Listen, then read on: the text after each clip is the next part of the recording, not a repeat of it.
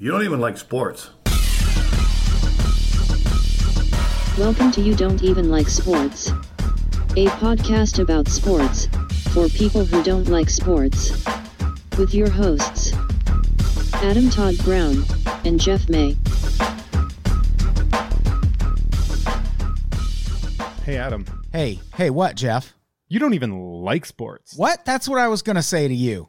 I was going to tell you that you don't like sports. No. You are the one who does not even like sports. It says so right on the cover, right on the album cover. That's not a thing we have. That we don't have an album cover. Title of show, things are going great.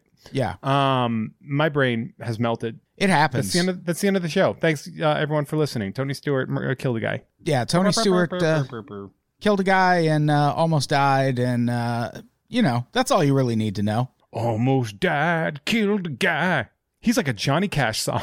I mean, that's kind of appropriate for what we're talking about today. We are talking about some death by vehicle. Vehicular standard, but this is like getting killed by a vehicle. Right. Or a wall. We're talking about the death of Dale Earnhardt, which does kind of build to a pretty important detail about Tony Stewart and what kind of driver he is. Yeah, we didn't shift away from... Well, what we're talking about, I think, more importantly, is we're talking about the Daytona 500 from February 8th, 2001. Because it encapsulates a lot about the sport, about several of the biggest stars in NASCAR, and of course, one of the most... the biggest sports tragedies of the 2000s. Arguably one of the biggest tragedies of 2001.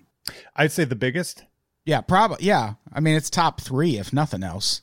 I think the VMAs were pretty shitty that year, too. And what the death of Dale Earnhardt also kind of ties into as it pertains to Tony Stewart is that kind of rebel attitude that people really love about Tony Stewart, where he's kind of a throwback to the old days of racing, like the Dale Earnhardt days, basically. Yeah. I mean, Dale Earnhardt, it's funny because when you look at Dale Earnhardt as a driver, he was like everybody's favorite asshole at the time. He was like an old school, like his nickname was the Intimidator for a reason.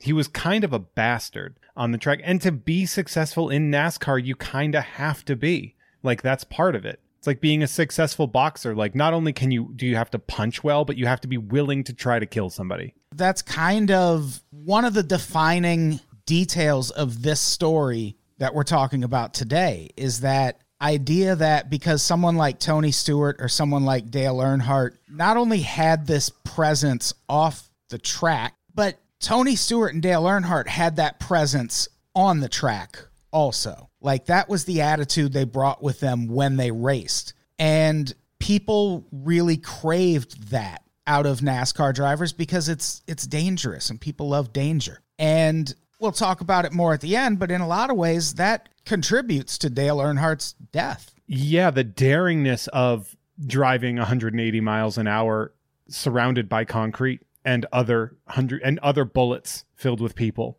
Like, that's fucking bananas, man. Yeah, and before we can even talk about the Daytona 500, we have to talk about restrictor plates, which, without getting too mechanicky, I'm not a fucking car guy anyway. You don't have to worry about things veering off in that direction for me. Yeah, we are not. This is not the show. We're not a couple of grease monkeys being like, yeah, let's talk about cars. No, I don't think any one of us has had a car that wasn't considered practical. Yeah, both of our cars were purchased from rental places. Yeah, so, stupidly. Yes, indeed. So without getting too mechanicky, those are basically a device you install on the engine of a car to limit its power. Mechanicky. Yeah, that's a word. You can tell that we are not those people. And it involves the carburetor. I think they drill a hole in the carburetor, and that air intake coming through that hole slows the car down. And they mandated the use of restrictor plates following this insane crash that happened in 1987 at the Winston 500 at Talladega. The Winston 500, baby. Smoke them if you got Light up a smoky Winston and take out a crowd. This is fucking horrifying, by the way. It is. And I remember this happening. Like, I would have been 11 when it happened, 10 or 11. And this was in NASCAR's chain link fence around the track era of protecting fans. It's like wearing floaties in the ocean. You're like, that's not the thing that's going to be the issue. It really is. Like, they had these guardrails up, but there was still just like, so the car isn't going to fly into the crowd unless it goes in at the right angle, of course. Which it almost does. Right. This crash that happens at the 1987 Winston 500, Bobby Allison's car lifted off the ground and basically skidded along this chain link fence that was the last line of defense between the spectators and a really cool death.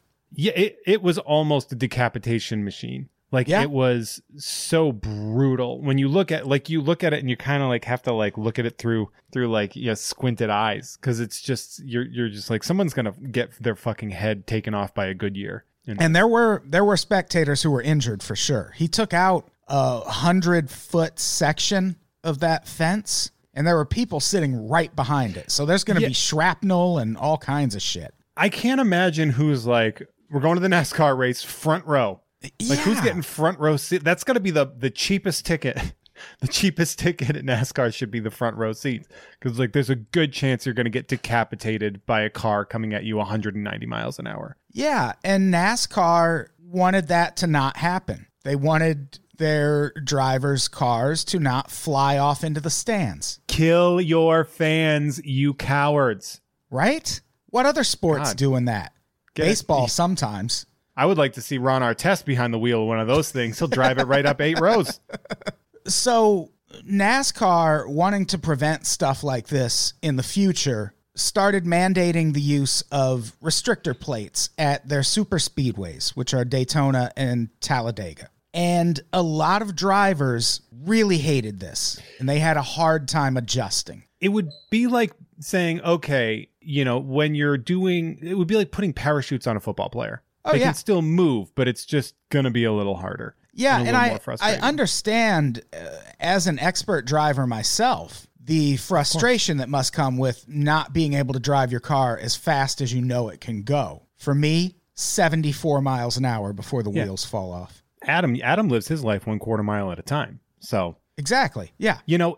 Think of it. I guess it's the good example is helmets in hockey, when they were mandated to have helmets in hockey and everyone was like, fuck this. And they were like, all right, well, if you're around now, you don't have to wear one, but you should. It was kind of that vibe where they were like, we don't want to wear helmets. And they're like, helmets will have you killed less. And we don't fucking care. Yeah, and you see that with every sport. Whenever any kind of safety change is implemented, a lot of people get mad about the fact that the sport isn't what it used to be. It's the pussification of America, man. Look at what happened when they were like, hey, you can't murder quarterbacks at their knees anymore. And people were like, what the fuck? What the fuck? It's like, well, they're not looking. Yeah, I really don't miss those days. Like, if you miss the days when playing in the NFL, like, it's still dangerous, but I've been watching the NFL since the 80s. I've seen people literally lose the use of their entire body or the lower half of their body. People used to get paralyzed in the NFL all the time, and then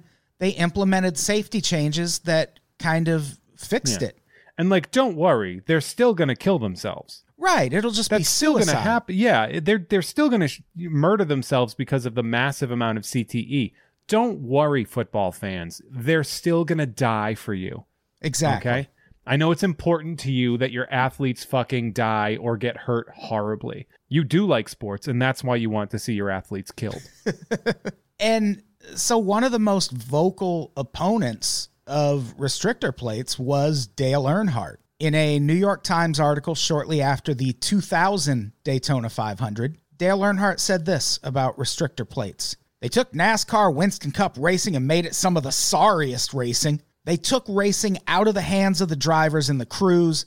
We can't adjust and make our cars drive like we want. They just killed the racing at Daytona. This is a joke to have to race like this. Well, Dale, don't worry about it. It's not going to be an issue for much longer. Yeah. Well, actually, for him, he got 14 years out of it. What do you mean? Well, it's 1987 is when the restrictor plate thing happened, right? Yes. Or was it so? And he died in 2001. Yeah. Yeah, and I don't know what year the restrictor plate thing actually went into effect, to be fair. Yeah, well, it went into effect after that race in 87. So, yeah, he had like... He got a fortnight of years. Yeah, people had time to deal with restrictor plates. And if I remember reading correctly, there was one team that just kept winning when restrictor plates were really a thing. And that's when Dale Earnhardt starts bitching about it. And basically NASCAR implements a bunch of changes in response to criticism like this from Dale Earnhardt. And these changes, what they did is they introduced this aerodynamics package for cars at Talladega and Daytona, which were intended to keep cars bunched together, but also to allow more frequent passing at high speeds. What a weird add-on to have for just two very specific races. I think these are the two fastest tracks. Well, they are. Yeah, that's the point, right? That's why they had to be like, we need to put these restrictor plates on there. So It is interesting that you modify, because I think a lot of us are thinking that you just go with the same car to every race. Yeah, I think that's one of the misconceptions about NASCAR that we talked about on it's not even a bonus episode. We put it out for free. The episode about whether NASCAR drivers are athletes. Like, so much goes into these cars. Like, it's science. It is science. And we are car science people, so we know. We are scientists. We're podcast scientists. We're masters of the science of podcasts. Yeah. We're also mechanics. Right. We try not to advertise too much about that, but we know a lot about cars. We know so much about cars. Adam, ask me a question about cars. What's a car? I know the answer to that. I'll tell you later. Wow. That's impressive. That is impressive. Fucking, what can I say? Speaking of impressive, the first time Dale Earnhardt used that new car with the fancy new aerodynamics package, he passed 17 cars within 4 laps to win at Talladega in 2000. Hey, wow. Got what you wanted, pal. What an impressive feat, and I look forward to seeing many more like it in the future for you, Dale. It would be the last victory of his career. Oh, okay, yeah. I just realized the date is very close to the next date, Yeah. So the next important race is the 2001 Daytona 500, which took place on February 18th. And this is, for the majority of the race, it's it's a good race. It's like routine. If you read reviews of it, which NASCAR fans do the same thing fucking wrestling fans do, and like write reviews of their dramas that they watch on the weekends. So the race initially went really well. There were only 2 caution flags for the first 3 quarters of the race. It's really impressive, actually. That's smooth as shit. Yeah, that is going especially well. But then lap 173 happens. And that's when Robbie Gordon turned into driver Ward Burton at the exit of turn 2. Burton then hit Tony Stewart. I assume you've watched this crash. This thing is bananas. This crash is something that when you look at it, you're like, Jesus Christ, everybody should be dead from this. Yeah, there's no reason for Tony Stewart to have not died in this race. It is fascinating when you see accidents in NASCAR, and like there's a lot of rolling, a lot of going off the fucking ground, man. His car flies. Yeah, it's all the things you associate with people dying in a car accident. Yeah, like if this happened in like the real world, like 30 people would have died. Right, which speaks to, I mean, even the safety changes that NASCAR had put in place by this point. That Tony Stewart didn't die is like his car in this wreck. When he gets hit by Ward Burton, his car, the first thing it does is go airborne, flips over a car driven by Jeff Gordon, and then lands on another car's roof. At that point, it flips twice and then lands on and hooks onto the hood of Bobby Labonte's car. And then it skids upright on its front wheels and then comes to a stop in the infield on fire. This is like a Fast and the Furious action scene. It's the kind of thing you'd see in a movie and be like, they wouldn't survive that. Yeah, I'm surprised The Rock didn't come out and beat the shit out of that car. Or fly out of that car and hit somebody as they were trying to put out the fire. Yeah, it was like, it looks like a movie thing. And then what happens next is Ward Burton's car turns again, and 18 other cars all are taken out of the race by this one wreck involving Tony Stewart. Which you would think now 18 cars being eliminated from a race means that the field has cleared up. Right. You know, that the you hate to say it because you don't want to refer to any person this way, but the chaff has been removed and it's going to be a lot more smooth sailing. But here's the thing, Adam, is that's not what's going to happen. Adam, Tony Stewart was pretty much fine from this. Like, he's fine. He went to the hospital with shoulder discomfort. Yeah, which I have now. Yeah, I have it from sitting on my couch weird. It's got a high armrest. Oh, my God.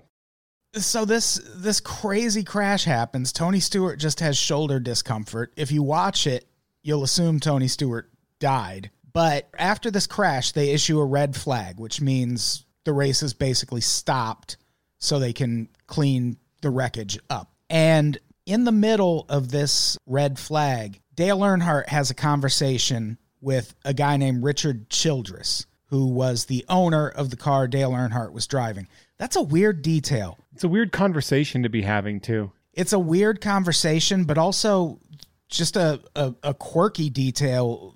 Dale Earnhardt was driving a car owned by Richard Childress, and Michael Waltrip and Dale Earnhardt Jr. were driving cars owned by Dale Earnhardt. So Dale Earnhardt had someone else drive his cars and then drove someone else's car. Well, I think that probably has the team aspect to it. Yeah. You know, the way those teams work. And he is like, I would like to bring my own cars into the team. And Childress is probably like, yeah, fine. Yeah.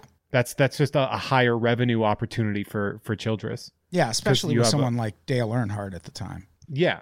Yeah. And probably knowing that Earnhardt was his plan was to become an owner, like a Joe Gibbs style owner eventually anyway. Yeah. That didn't happen though. It did not happen. Because he's going to die. And during this red flag, Dale Earnhardt and Richard Childress have a conversation. And Dale Earnhardt says this: Richard, if they don't do something to these cars, it's going to end up killing somebody. Ooh. Dun, dun, dun. Spoiler alert. It's gonna be you, Dale. You're the one that's gonna get killed. Gonna by be the Dale cars. Earnhardt Yeah.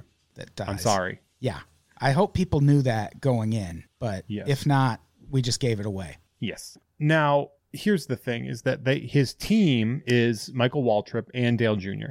and they're driving his cars, and then he, like you said, he's driving the Childress. And they were doing really well as a team. Yeah, they were doing so well that Dale Earnhardt thought they could go into this race and finish 1, 2, 3, which is very impressive thing to do as a team. And the only driver that they were concerned with was a driver named Sterling Marlin, who drove the number 40 car. Is he a spy? Because he sounds like a spy. The only person to look out for is Sterling Marlin. Yeah, you hear that name and you assume he's going to be whipping by in a Jaguar. Like an Aston Martin or something. Yeah. But no, if you look at his picture, he's a fucking redneck too. Yeah, the crew's all wearing tuxedos. We've added a laser keychain onto you.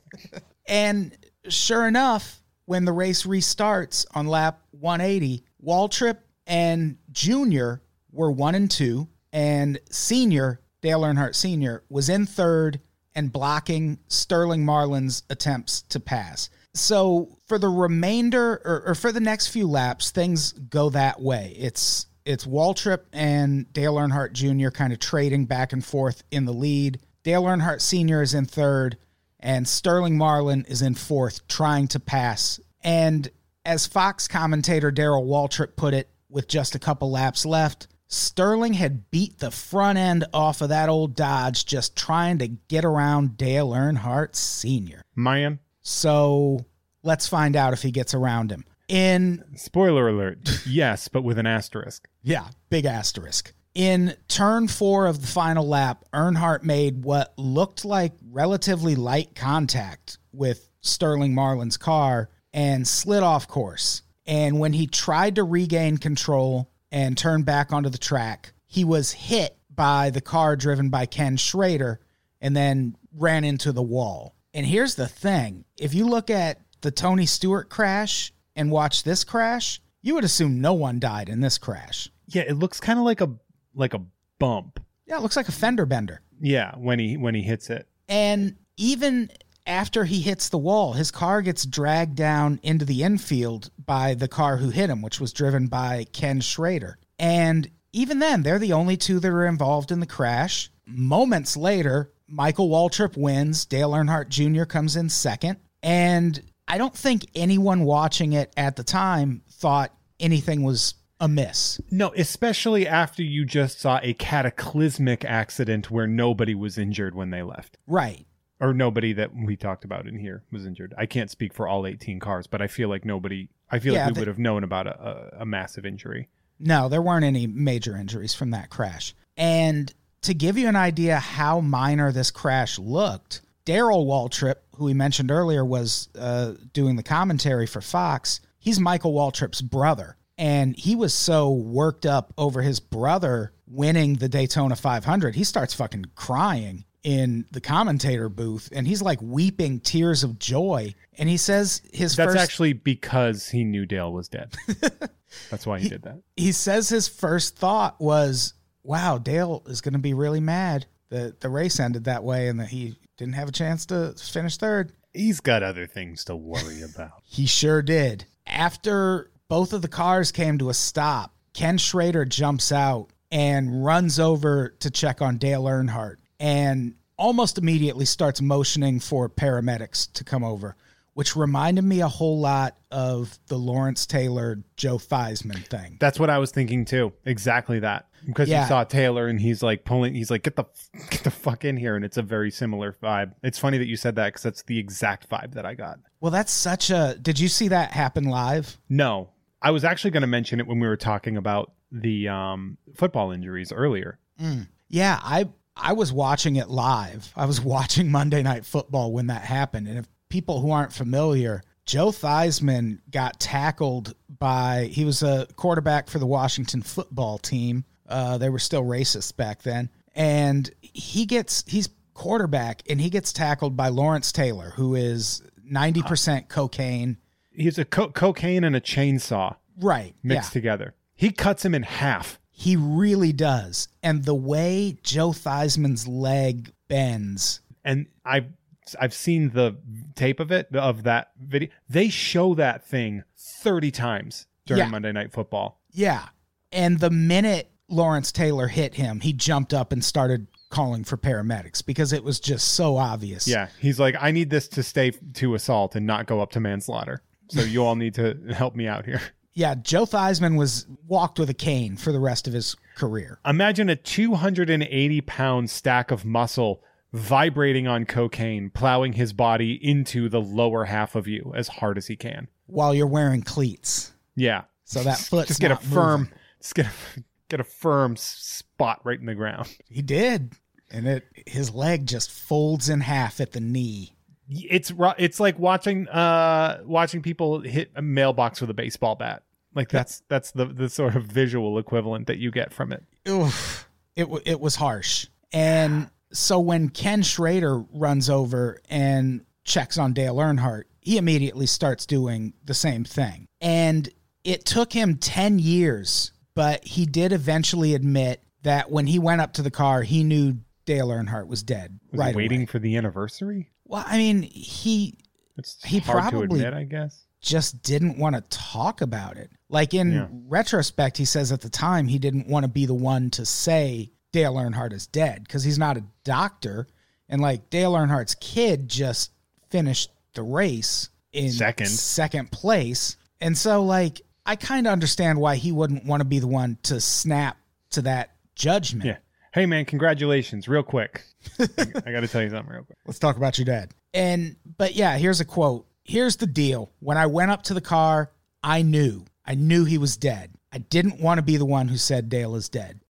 And because it's the Daytona 500 and there are cameras everywhere, if you're looking to bum yourself out today, there is lots of really heartbreaking footage of Dale Earnhardt Jr. literally sprinting to the medical area to find out what happened to his dad. Yeah, that's heartbreaking. because at the time he had a very young career. And so you're looking at somebody who is at a career highlight. You know, second place in the Daytona 500 in support of your teammate is huge. Yeah. And his dad was still very young. Like Dale Earnhardt Sr. was 49 when he died. I was going to say he was almost 50, right? Yeah. Yeah. So drivers last a while. Yeah, he probably had a few years ahead of him too. And, you know, he and his son had a few years racing ahead of them. Yeah. And unfortunately, as it turns out, what happened during that crash was he died instantly when his car hit the wall. Which is crazy that that's what did it. I know. But it makes sense when you find out, like he almost gets two impacts at once because he hits the wall right at the same time he gets hit by that other car that's also going hundreds of miles an hour. And as we get into the investigation behind it, like there was nothing supporting his head or his neck. Yeah. And so his cause of death was blunt force trauma to the head, which caused a fatal basilar skull fracture. Having that blunt force trauma. He was high, baby. Yeah, he was 420, baby.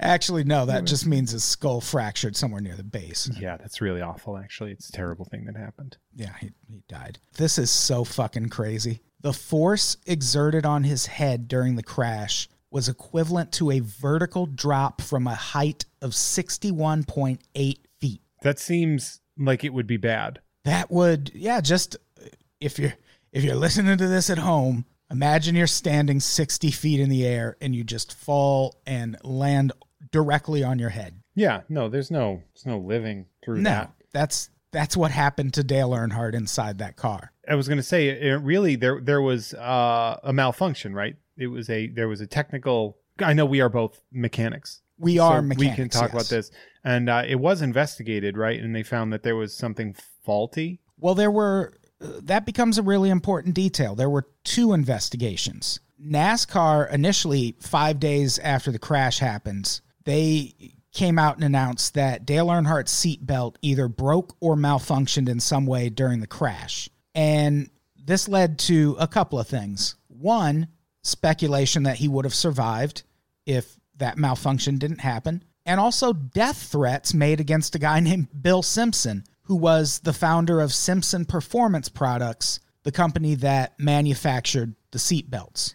So you're thinking, murder the guy because a faulty thing exists, which is right. It's crazy what people will make a death threat for. Yeah, especially something like this. Like Sterling Marlin also got death threats, and that seems a little more he bumped reasonable the dude. Because he killed him. So there's always going to be that debate of did he bump Dale Earnhardt on purpose? Like generally speaking, yes. Right. But not to send him flying into a wall. Right. And even if, that's not usually how that ends. But at this point in NASCAR history, there had been, I think, 3 drivers died the year before. So they, despite having put these safety changes in place, things were not going well. So Sterling Marlin stops getting death threats after Dale Earnhardt Jr. basically tells people to stop. And it's like, he didn't do it on purpose. In a Mountain Dew commercial, which was weird. Yeah, but I mean... go to your audience, I guess. If you have the chance to do the do, you're going to do it. Yeah, he's like, hey, man, do the do. Also, leave Sterling Marlin alone, man. He didn't kill my dad. Obey your thirst. Oh, that's Spratt. Sorry. So Bill Simpson, on the other hand, had to wait a little bit longer for his death threats to go away because for a long time, NASCAR really stuck to this argument that the seatbelt failed. And what Bill Simpson argued was that it didn't fail. It was installed in an improper way so as to maximize Dale Earnhardt's comfort. He's a 50-year-old man. He needs to be comfortable while he's driving. And it turns out that was probably true. A lot of people around Earnhardt have confirmed that. But what's even more interesting is that it didn't matter. The seatbelt isn't what killed him. Probably. Because... he was poisoned. Yeah, by Russia. It's Vladimir Putin. Eventually, a judge appointed Dr. Barry Myers, who was a crash expert at Duke University, to conduct an independent investigation, which is short for investigation. Saves me time when I talk. And his conclusion was that Earnhardt died as a result of his inadequately restrained head and neck snapping forward, independent of the seatbelt. And several that's other pretty cool. doctors jumped on board shortly thereafter in agreement with Myers' findings. I would say that's probably correct, as an expert myself. When the options are a doctor versus NASCAR, I'm going to side with the doctor. Yeah, never agree with a sport that investigates itself. That's like believing the police when they're like, we didn't find anything wrong. You're like, well, they investigated it. And speaking of that, on the same day that Dr. Myers released his report, NASCAR released another report of their own. And in their report, they blamed a combination of the angle that Dale Earnhardt hit the wall, the impact with Schrader, and the separation of the seat belt as being the contributing factors to his death. And also determined that they could not determine if a head and neck support device would have saved Earnhardt's life. It's a very Aristotle way of going at it. They're like, we've determined that we can't determine this. Right. Which, even like their argument, how would that lead to blunt force trauma to the head? Like, you'd think there'd be some chest injury. He might have flown out the entire car. Ooh, that would have been something to see on NBC or whatever. Right? Seeing a 50-year-old man painted against the wall. That's sort of what you would expect with a seatbelt failure. And so this disagreement goes back and forth. Bill Simpson eventually quits his job at the company he founded over this seatbelt debate. And his lawyers at one point asked NASCAR to publicly and unequivocally assert the following. The seatbelts were of high quality in workmanship, and there were no design or manufacturing defects. The belts met the NASCAR rulebook requirements. The belts on Earnhardt's car, as installed, did not conform to manufacturer installation requirements. The separation of the lap belt was not a result of design or manufacturing defect, but caused by improper installation. And the belt separation was not the cause of Earnhardt's death. And NASCAR never responded. Oh, that makes sense. If you can believe that. I mean, NASCAR seems cool. They seem pretty cool. So I don't know why they didn't give in to the... Although I would say these are interesting demands, like the belts were of high quality and workmanship and there was no design or manufacturing defects. I would like to see NASCAR text them like, oh, just saw this. Yeah, no major corporation or company like this is going to... Like, NASCAR would basically be taking all of the blame at this point, because what the other thing that report suggested, the Dr. Myers report, was that some sort of head and neck restraint would have possibly prevented Dale Earnhardt's death. Mm-hmm. And at first, NASCAR really stuck to their guns when it came to that, and they refused to mandate that drivers wear them, except by that point, it seems like most of the drivers had already decided the Myers report was the more trustworthy source, because 2 days before NASCAR's final report was issued, 41 of 43 drivers at the Pepsi 400 wore some sort of head and neck restraint device. You know, you would think, too, that there's going to be a strong showing of safety from the people that were the most affected by this. Oh, Jeff, you would think so, but let's talk about Dale Earnhardt Jr. Why not? He was somehow one of the holdouts for a long time. Holdouts. I mean, it feels like the Pepsi 400 is also not Daytona. Right, but the accident that happened at Daytona could happen anywhere. Fair. And this was a quote from Dale Earnhardt Jr. at the time. "It's something my fellow drivers asked me to wear.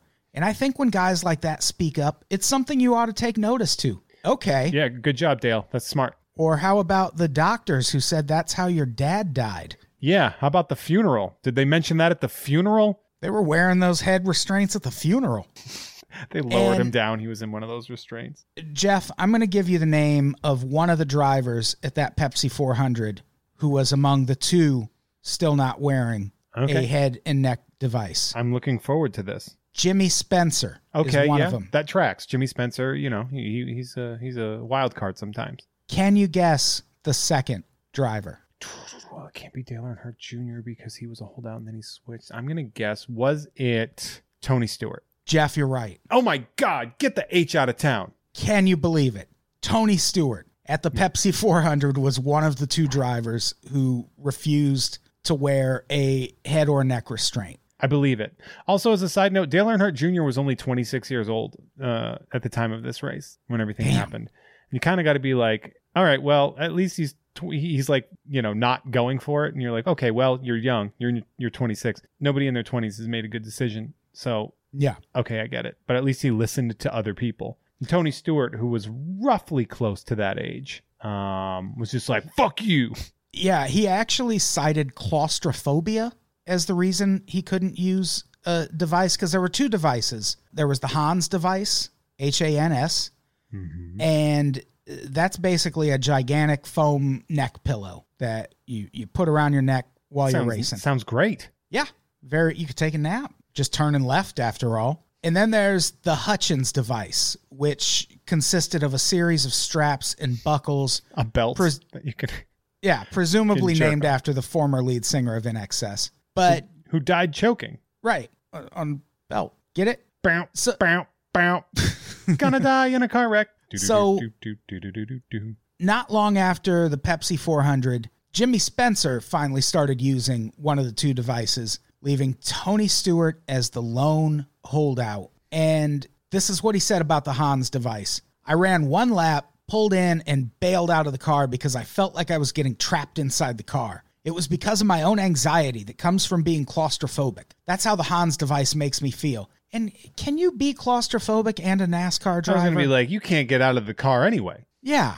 Like the neck pillow, if you're claustrophobic, like you can't even move in a NASCAR vehicle. Yes, a little basically. snug. Yeah. But as for the Hutchins device, he tried one of those out, and I feel like I'm on Team Stewart here. He questioned how effective they were after he tried it in a practice, and each time the people responsible for putting it on him, each of the 3 times they put it on, they attached it a completely different way. So he was like, what is even the point?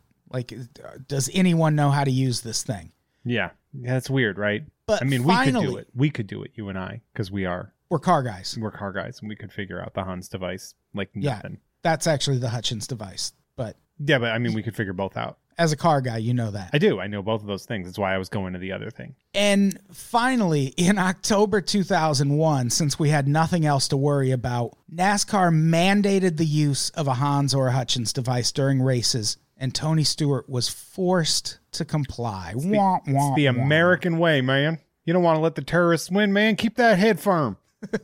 And here's the thing. That doesn't mean he was completely wrong about these devices, especially the Hutchins device. In 2002, Dale Earnhardt Jr. suffered a concussion and blurred vision after a crash while wearing the device. Okay, but so what? Like, you're going to get into a crash. Like, it's not going to protect you forever. It's not perfect. Right.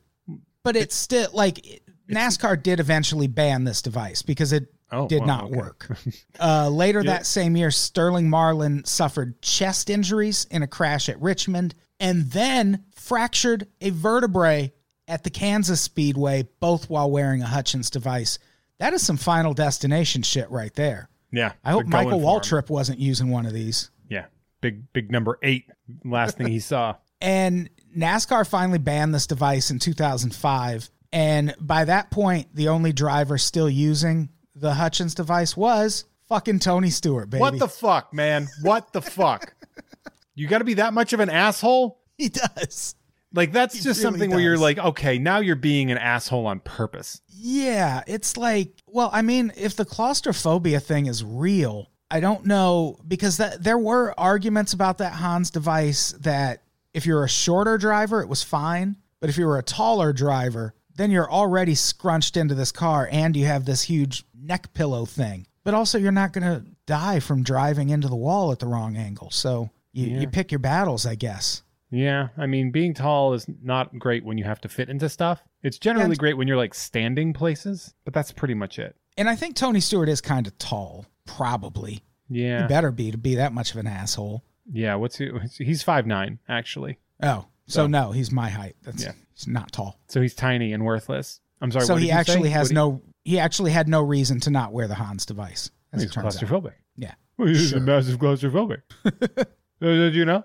That's like a guy who's saying that he doesn't have to wear a mask because he can't breathe in it. Yeah. I can't drive this NASCAR thing with another thing in it. I'm claustrophobic. It's like, but you were driving before that? Yeah. Yeah, it's a weird excuse. But eventually, the Hutchins device, it gets banned by NASCAR.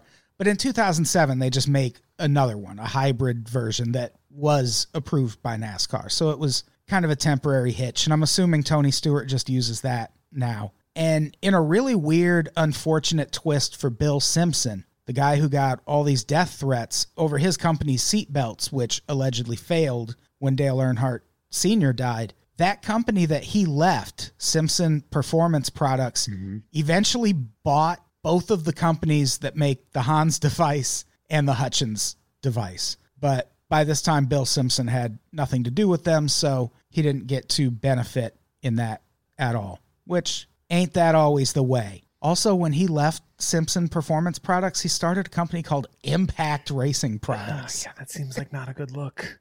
That is and it's Impact in all caps with an exclamation point. Yeah, come on, buy some stuff from Reaper Racing.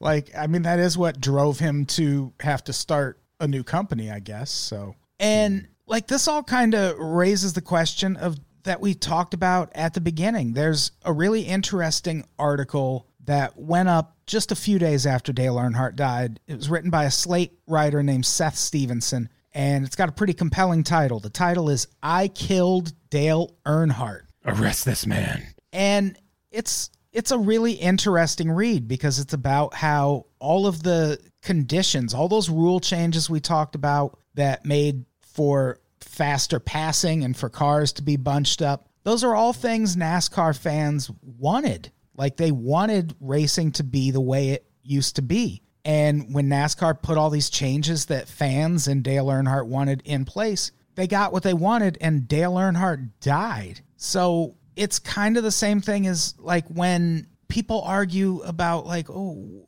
why can't you just clothesline quarterbacks anymore? It's like, because they're the least protected once you get past their line of protection. Yeah, the other part of that is, why do you need that?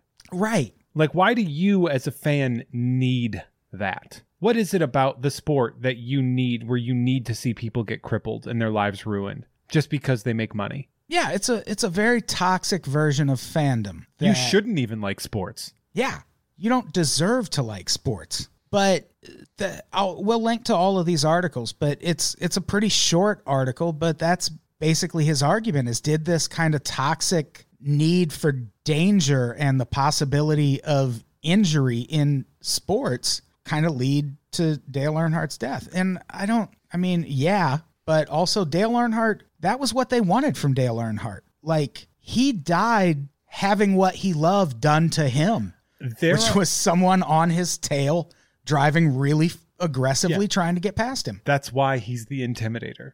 This is a reminder too of like, there are certain toxic aspects of sports that I still like, and it's a lot of the self-regulation, predominantly in baseball and hockey. Yeah, where, you know, in baseball it's, you know, Houston Astros are going to get beaned by pitchers because they cheated to win, and you're throwing a ball 95 miles an hour at a person, and we're like, fucking A, yeah, man. Or in hockey, when it's just like fucking beating the shit out of each other. I love that. I love hockey fights, but I don't think they should probably exist. Oh, no, definitely not. But I love it.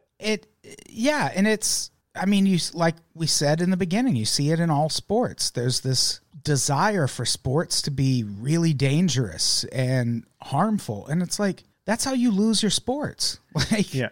And it's interesting to look back on that day and see what happened to Tony Stewart, and more importantly, what didn't happen to Tony Stewart, and what that's going to mean for the sport going on, about the validity of different kinds of impact, and how something that looks like a complete and total cataclysm is relatively safe. You know, Tony Stewart went ass over tea kettle, hit like 1 million cars, and then landed inside the middle of the track on fire. And was fine. And he was like, man, this is fucking crazy, right? And Dale Earnhardt got into a fucking fender bender. And he's like, well, I'm dead as shit. Yeah. And which is weird to say that, but, you know, I mean, sometimes you got to go out, you got to say the right thing. And with as much complaining as people did about these safety changes that NASCAR put in place, like NASCAR did do a lot after Dale Earnhardt died. They, for one thing, they basically just invented a whole new type of car called the Car of Tomorrow that cost less to maintain. It made for closer competition and had all these dramatic safety improvements built in. And they've since improved on that and replaced it also. And to this day, knock on wood, there have been no deaths in NASCAR series races since Dale Earnhardt died. And if you want to see an example of how much of a difference those safety changes have made, look at Ryan Newman's crash from the 2020 Daytona 500. His crash was pretty much exactly like Dale Earnhardt's. Yeah, pretty goddamn close. Especially in the way he hits the wall. And he was fucked up for sure. Like, he was so fucked up, the doctors had to induce a coma to save his life. And he woke up mid-COVID. Yeah, exactly. What happened? That's some 28 days later shit right there. Yeah, it is. He suffered a brain bruise, among other injuries, has no memory of the crash.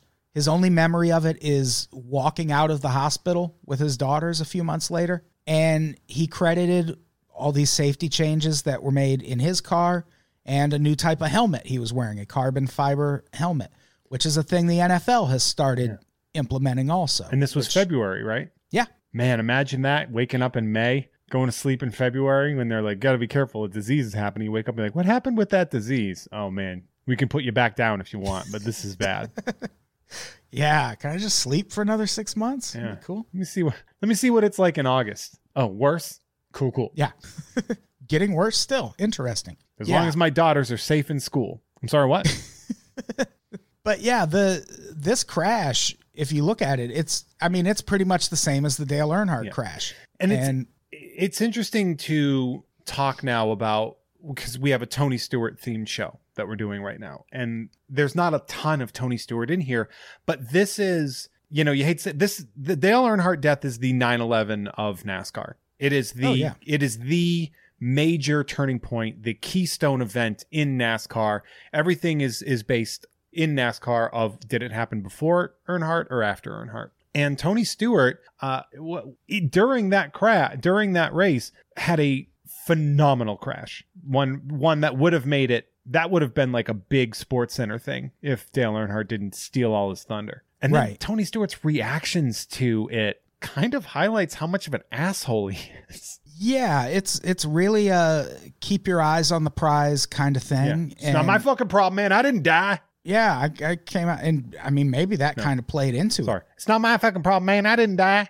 Is that a better like that could have had something to do with it too. Like, he did survive what looked like a way crazier wreck, but he's got to understand he didn't have any of the same impact that Dale Earnhardt got during his crash. He went up in the air and then adjusted on roll cages. Yeah, so he's pretty fine. He's fine, Adam. Stop being so worried about him. He will be recovered fast enough to kill a guy later. And that's another point where NASCAR puts a bunch of rule changes in place, is after Tony Stewart killed a guy. They have to add a rule, and they're like, we didn't think we had to add this rule, but you can't hit human beings with your fucking car. Well, actually the rule was, and I'm sure they were still like, we can't believe we have to add this rule, but don't get out and taunt other cars as they pass you after an accident. That was the rule they had to put in place. Yeah. Because, not in Tony Stewart's defense, but get back in your car. Like, why are you taunting a moving car? Yeah, there's two aspects to it, which is like, why did you get yourself out there? And then you look at Tony Stewart and like, and then why did you murder that man? Yeah. Not to victim blame, but Tony Stewart is the victim. Exactly. I'm sorry, what? As a licensed mechanic, I can tell you that Tony Stewart was right to kill that man on the middle of the NASCAR race. We're car guys. Hey, couple of car guys having car guy opinions. Hey, so I think that's our episode, That's a sode, bruh. We did it. Bruh. Bruh. That's a sode. I'm not 100% sure what we're talking about on the next episode, but I feel like we're going to jump into the future a little. Tony Stewart. We're going to talk about Tony Stewart. We're 3 episodes in, and we're still only in the year 2001. And there are years and years and years of Tony Stewart to go. Yeah. And 3 episodes to cover him. We'll get there. Yeah. Don't you worry. We'll get there. We got Tony. We got you, Tone. T-Stew, as I like to call him. In the meantime, what do we have to plug? Jeff, what do you got to plug? Sideshows every other Tuesday through Sideshow Collectibles. Have had some pretty fun and rockin' guests recently, and I got some more coming up for you, so you're going to want to check that out through Sideshow Collectibles, available on YouTube and where all podcasts are sold for free. Also, Tom and Jeff Watch Batman is available every Wednesday through Gamefully Unemployed. Me and my man Tom Ryman watch and discuss The Batman. The Batman? The Batman. The Batman. You got this show, which you get, and then also the Unprops main show that I am occasionally a part of. That being said, I got nothing else. Social media, you can find me at Hey There Jeffro. Don't find me on Facebook. You can't find him. Leave me alone. You won't be able to find him. All right, let's get out of here. Jeff, say goodbye. Bye. Goodbye, everybody. We love you. Okay, bye.